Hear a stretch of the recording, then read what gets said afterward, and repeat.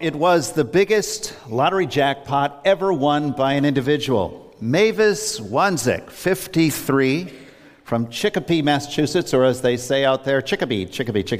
She found she was the winner, the sole winner of that huge jackpot after her shift at Mercy Hospital in Springfield. She said, after learning that she was $758.7 million richer, "I couldn't drive anywhere, I couldn't do anything." But after the stun wore off, she called Mercy Hospital, where she'd worked since she was 21, and she said, "I'm not coming back. See ya." She took the lump sum payout, which yielded only a measly $336.4 million. She plans now to pay off a new car and to stay out of view. She says, "I am going to go hide in my bed." Good advice. I wonder if you'd like to be in her shoes, or maybe under her bed.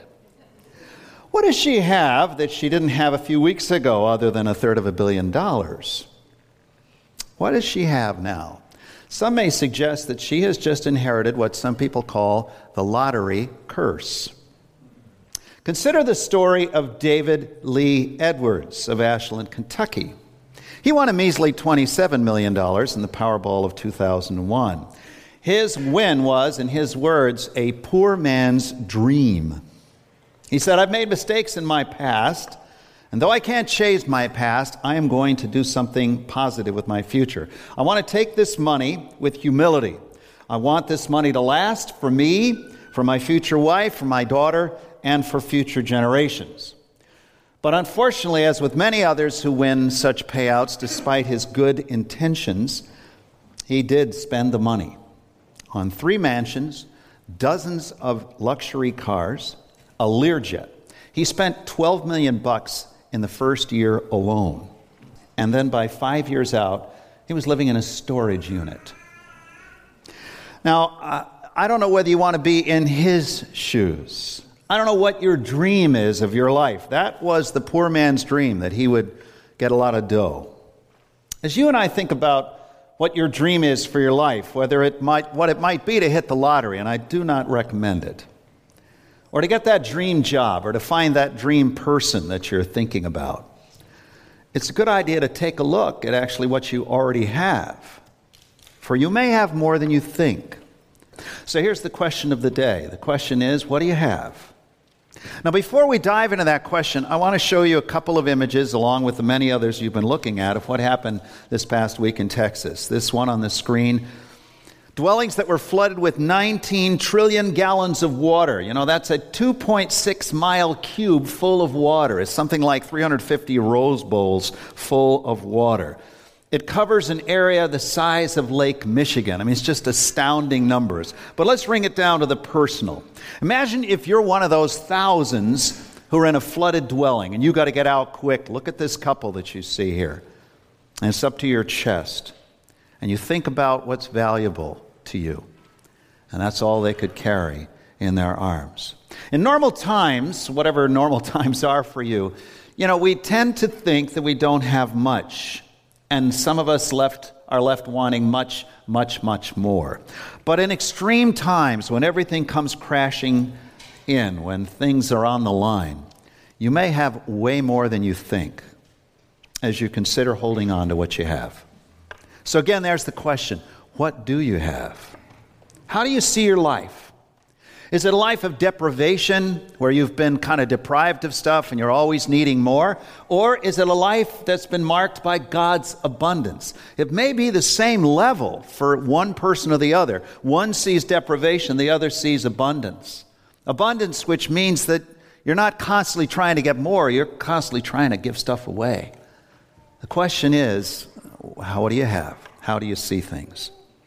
Jesus asked that question of his disciples once, and as part of our summer message series that we've been looking at. It's been a lot of fun. Questions Jesus asked. And in this case, it was his way of inviting the disciples to reflect on the needs of the people around them and the needs that they had, and the value that was already in their lives, and the value that he could add to their lives to meet their own needs as well as the needs of others. He asked that same question of us today. What do you have. So open your Bibles, if you will, either the one in front of you or one you brought, or you can pull out your smartphone. And if you don't yet have a Bible app, do it. I mean, it's great to be able to turn to it, and it looks up stuff for you and so on. Real help. Mark chapter 6 and verse 30. Now let me set the scene for you as we begin, because as a Canadian pastor once said a long time ago, a text without a context is a pretext. In other words, it's going to be a fake word from God. So let's take a look at where this is set in. So at age 30, Jesus is baptized with the Holy Spirit in the Jordan River. And then he is sent out by the Holy Spirit to be tested in the wilderness. He emerges announcing the good news of God, preaching it everywhere, healing the sick and casting out demons, and inviting 12 men to join him in doing so, ultimately sending them out to do the very same things that he has been doing. And so now these 12 return to report on what's been happening in their new ministry. So looking at Mark chapter 6 and verse 30. The apostles gathered around Jesus and reported to him all that they had done and taught. And then because so many people were coming and going that they did not even have a chance to eat, he said to them, "Come with me by yourselves to a quiet place and get some rest."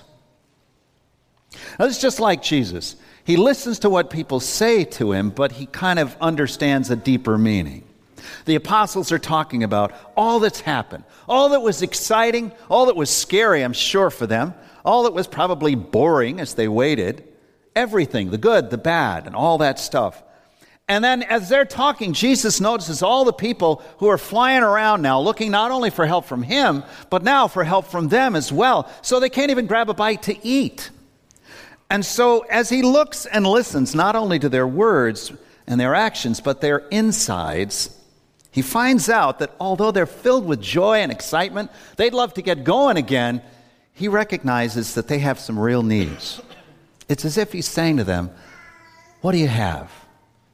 And even though they might say, "Hey, we got the power, we got you, let's go, let's do it," he recognizes that what they really have is exhaustion. They're just tapped out.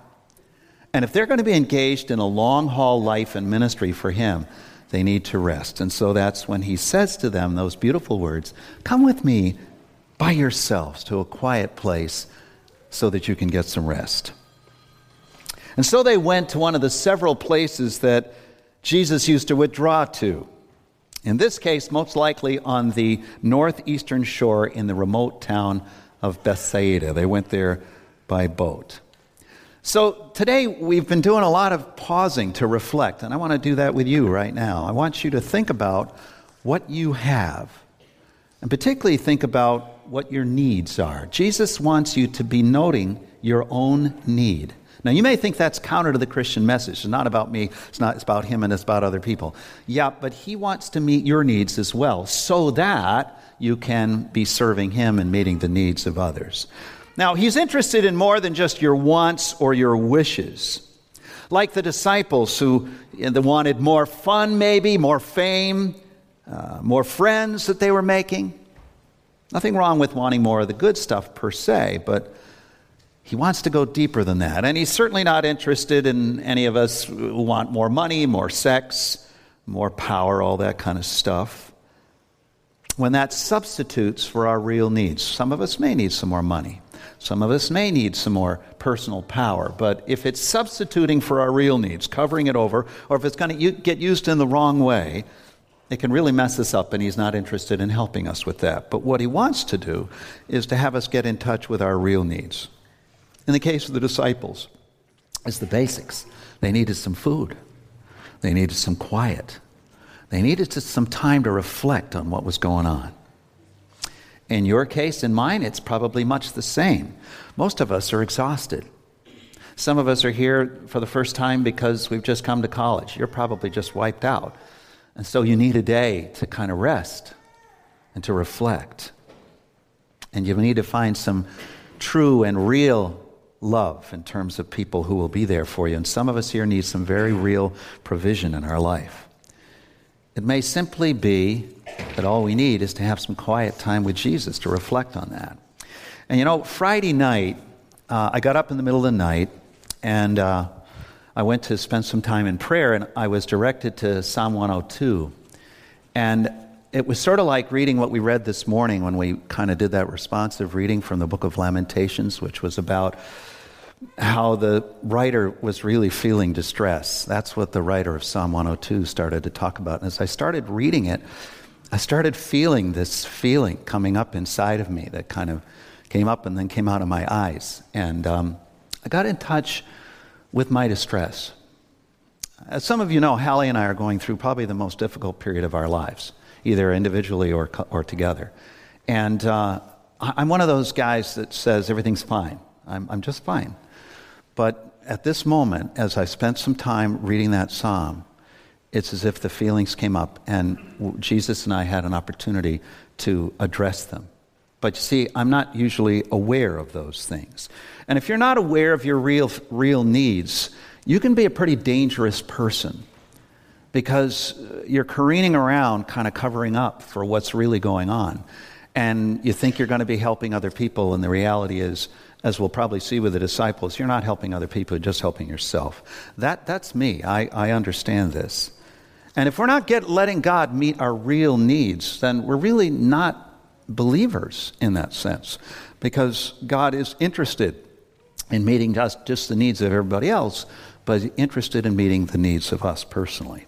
So I want you to take a moment right now with Jesus, as if he's asking you, what do you have? What do you need? What do you really need? It's like you're going to answer that question that Pastor Tom looked at last week when Jesus said to the blind man Bartimaeus, what do you want me to do for you? Take a moment with Jesus and just ask the question, what do you need? What do you have?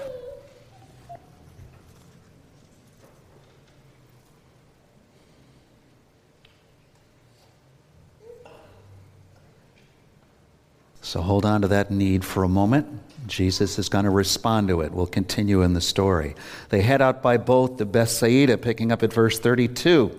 They went away by themselves in a boat to a solitary place. But many who saw them leaving recognized them and ran on foot from all the towns and got there ahead of them.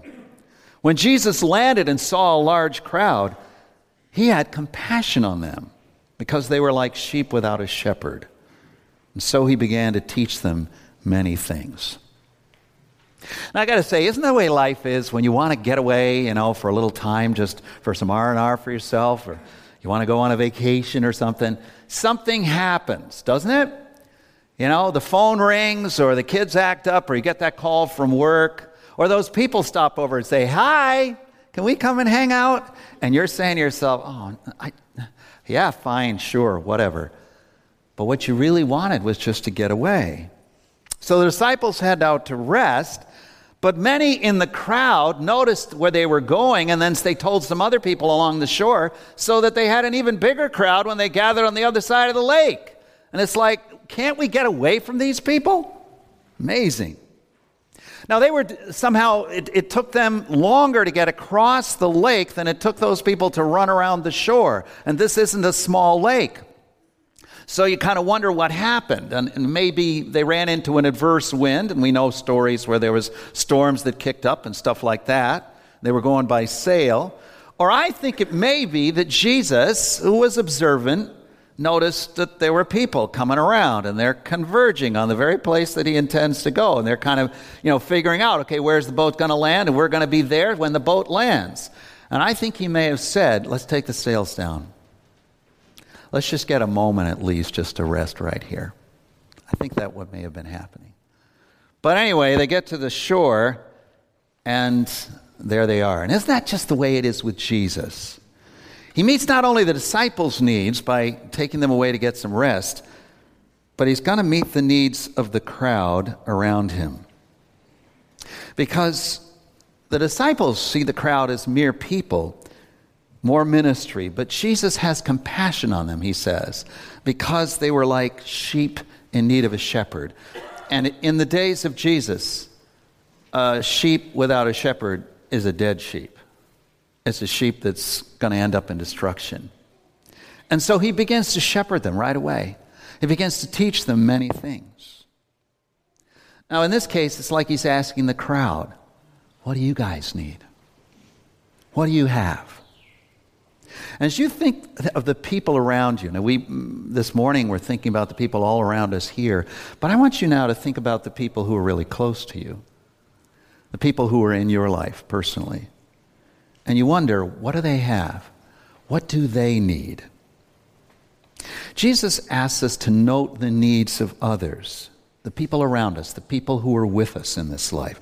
And again, he wants us to note more than just their wants or their wishes. Like these folks may have wanted another spiritual zap from Jesus. Do that thing that you do, Jesus. Or disciples, do that thing that you do for Jesus. Or again, it's not like maybe they need more money, more sex, more power, more whatever. He wants us to note the real needs of the people around us. That people that you know, they need compassion from the Good Shepherd, just like you do. Because let me tell you this, every single life has pain, has regret, has guilt and shame. Do not be deceived by outward appearances. I'm fine. I'm really doing well.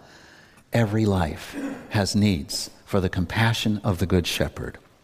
And every life, no matter how brilliant, no matter how self-sufficient, no matter how much they know everything, everything's all together, they got life figured out, every life needs teaching from the Word of God, which meets many, many needs and corrects many errors and stops many of us from doing things that are disastrous and encourages us in doing things that are right. Because here's the deal, everybody's confused. We're all bozos on this bus. We don't know where we're going. But we know somebody who does, and some of us have in our hands a guide for getting there. Everybody's wandering around. Everybody is straying. That's the way life is. They have needs. There's a friend of mine who lives in Providence, and he has a small group that meets at his house, and he uses his house a lot for kind of gathering with friends in Christ. He reaches out to his neighborhood. But the guy who lives on one side of him is not easy to reach out to. He's kind of an angry kind of guy. And my friend noticed one day that as he would wave to the guy as he drove by in the car, that he would kind of be looking straight ahead and he didn't wave back. And so he thought, okay, I wonder if something's happened. So he went next door to kind of inquire, hey, just checking in, have we been too loud or something? And is there something that we've done? And that guy stood behind a screen door and just blasted my friend. You are such a joke, he said. You and your Christian friends, you're just a bunch of idiots, and all you're in it for is the money. And he just went on and on and on, attacking my friends, my friend, his wife, his children, just leveling them. Bum, bum, bum, bum, bum, bum, bum, coming through the door. My friend felt like he was shot. And the last thing the guy says to him was, and get off my effing porch. I mean, it's like, whoa. In 5 minutes, he was just wasted. And when I saw him the other day, he was still kind of trembling about what that was. But I got to tell you, it's the nature of this guy, because Jesus is in him. He's beginning to wonder, what are the needs that man has? One thing he knows, the guy's a Vietnam vet. And we have plenty of Vietnam vets who are just, they've dealt with all the trauma that was part of that war and that time in American history, but maybe this guy hasn't. Anyway, my friend is beginning to pray for him and his wife. I mean, they were angry, sure. They were upset that they got blasted so. They started to think about what the needs are. So take a moment with Jesus now. Think about people that are around you. And I'm talking about people that are close to you. Ask yourself, what do they have? And imagine Jesus asking them, what do they have? What does she need? What does he really need? Take a moment just to think about that.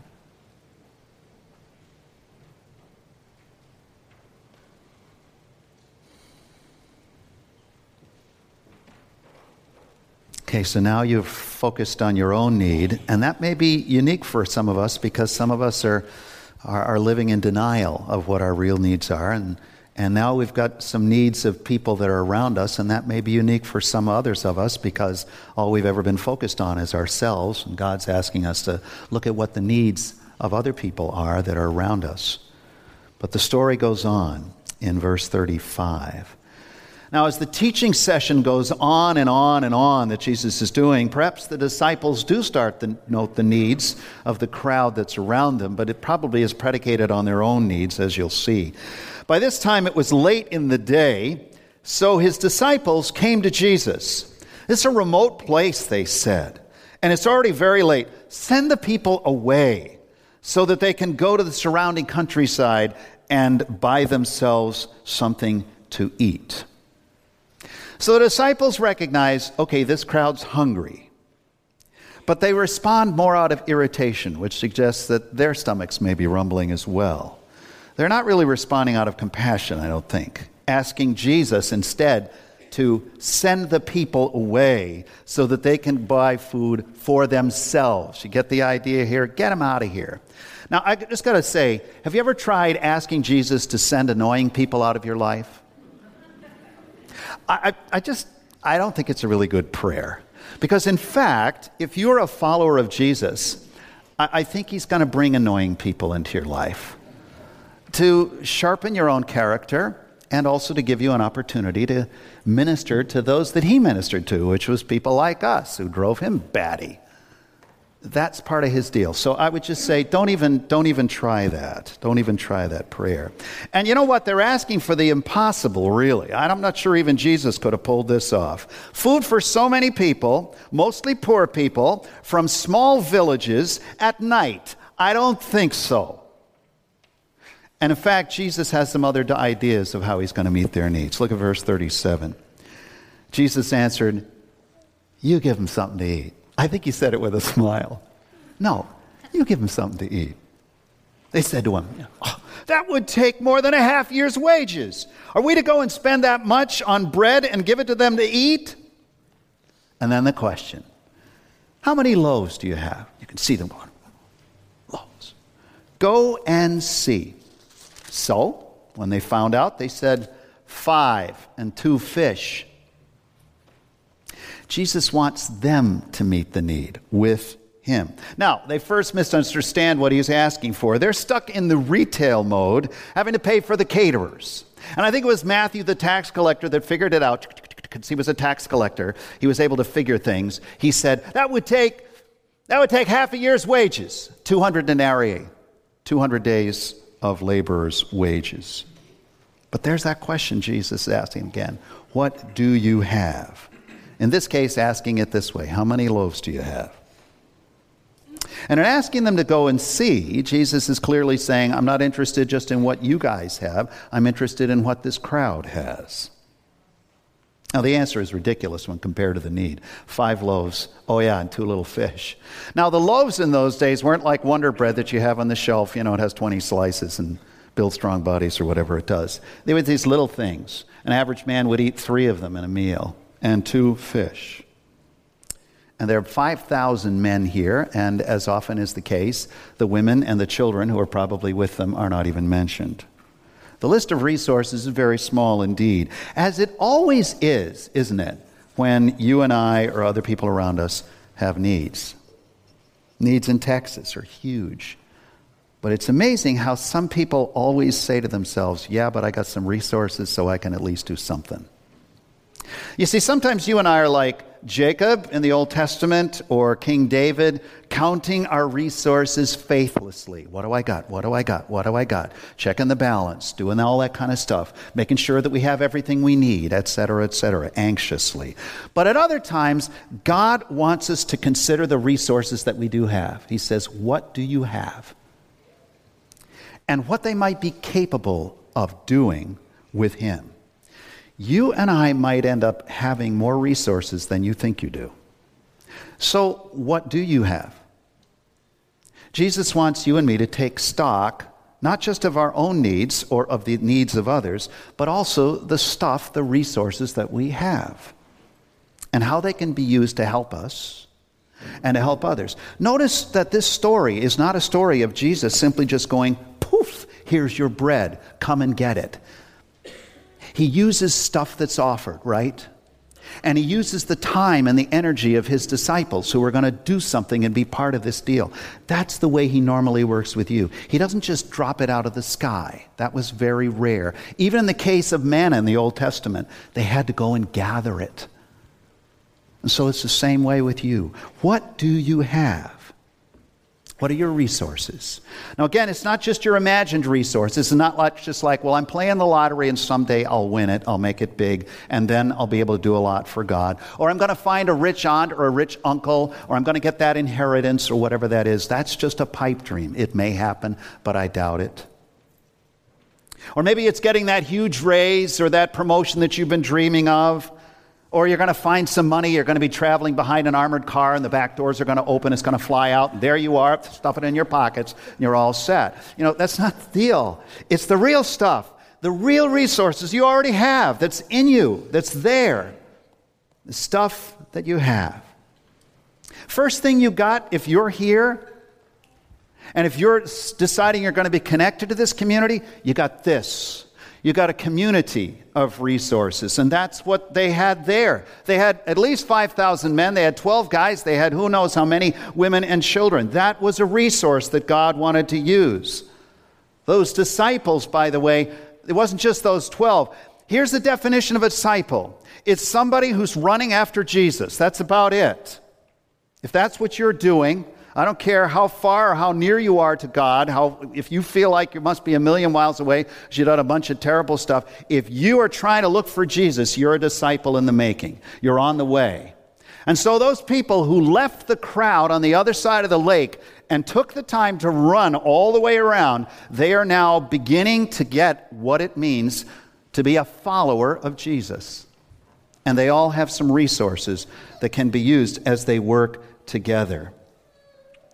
So if you are willing, by the way, to work with Jesus and to walk with Jesus and to work with this community of faith and to do your part in dealing with the issues in your life, I've talked with a pastor about this. We can make you this promise. You will not go into the toilet if you are part of this body. You are not alone. That's one of the reasons why Hallie and I joined here, because as we looked around, we said to ourselves, this is a great community to be involved in. As we go through our tough time, we got you, and we're so grateful. We're so grateful that we have. That's a huge resource. You know how many people there are out there who don't have nobody? That guy who won the lottery, he ends up alone. He died alone in a hospice care place without any money. Thank God he had some wonderful hospice care people to help him to die. But you don't have to do that if you're part of the body of Christ. And of course, in the midst of the body of Christ is who? It's Jesus. Jesus at work through his people can do amazing things. And then, yes, there are your material resources. Take a moment to reach into your pocket. Or if you're carrying a pocketbook, open it up and just see what you can touch there. Some of you are going to brush past some keys. Those keys symbolize something for you, something that you have, a place that you have. Some of you are going to touch some money. Reach for your cell phone, your smartphone if you have it. Open it up. Turn it on. Take a look at the apps. All of those apps. I got about 156 of them. All of this stuff is stuff that God can use, is resources. Resources. Many of them are free, but they can be used for things. You see, you may say to yourself, I got nothing. You got a lot. You got a lot. So in terms of your community, whatever it is, your Lord and your stuff, what do you have? What are your real resources? And again, don't be over spiritualized about your life in Christ. He wants to use your real stuff, the things that you have. Take a moment just to think about what you have that could be put to good use for God.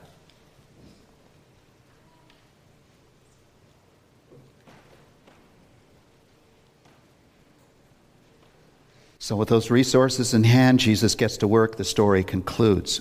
Verse 39.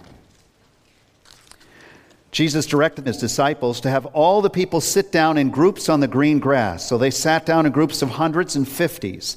Taking the 5 loaves and the 2 fish and looking up to heaven, he gave thanks and he broke the loaves.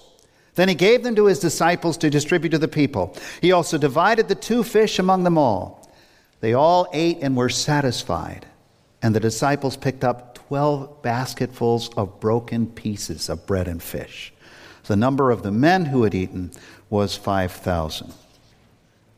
So again, the gospel writers don't say that Jesus just simply said, here's your bread. Pop, pop, pop, pop, pop, pop. And those things pop up in this giant pile. That's not what it says. It says that he distributed what was there, and the disciples took it, and this is where the miracle happened. They turned, they come back saying to themselves, that's it, we're done, we're tapped out. Why is he even starting to serve? And they go back, and there it is, there's some more.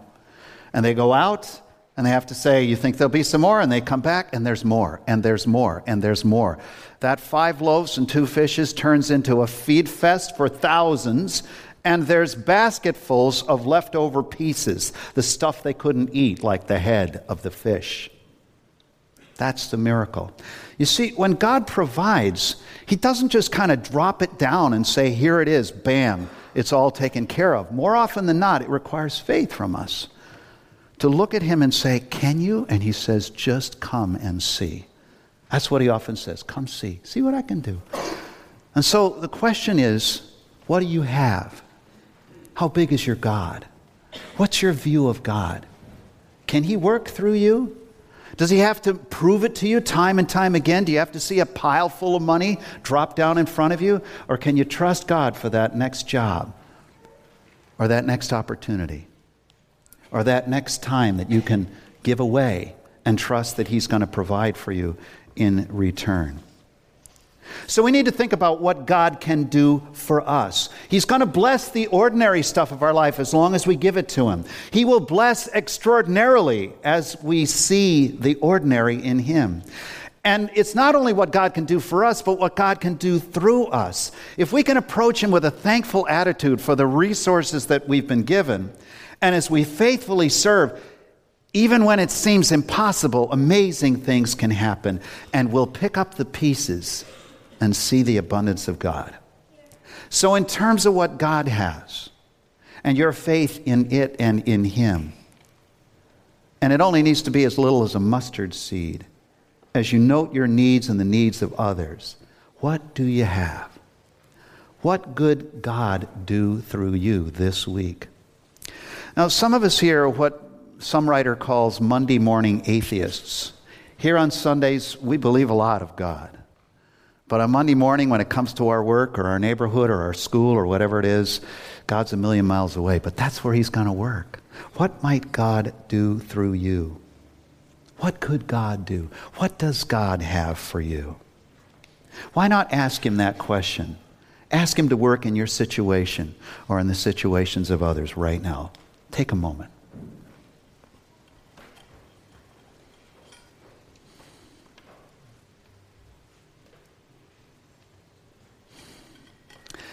So, Lord Jesus, today we've been invited to think about the needs of the people all around this church building. But then you've invited us to think about the needs in our own hearts and to stop the kind of denial business and get in touch with that. And the needs of the people that are immediately around us as well. And then to count the resources that you've given to us that you can use to meet those needs. Some of them and perhaps all of them. And that you can do amazing things through us. So come, Lord, and do what only you can do. There does seem to be a sea of need around us. But with you, there's an ocean of provision, provided there's a boat full of disciples like us who can connect you with the needs that are in this world. In your name we pray. Amen.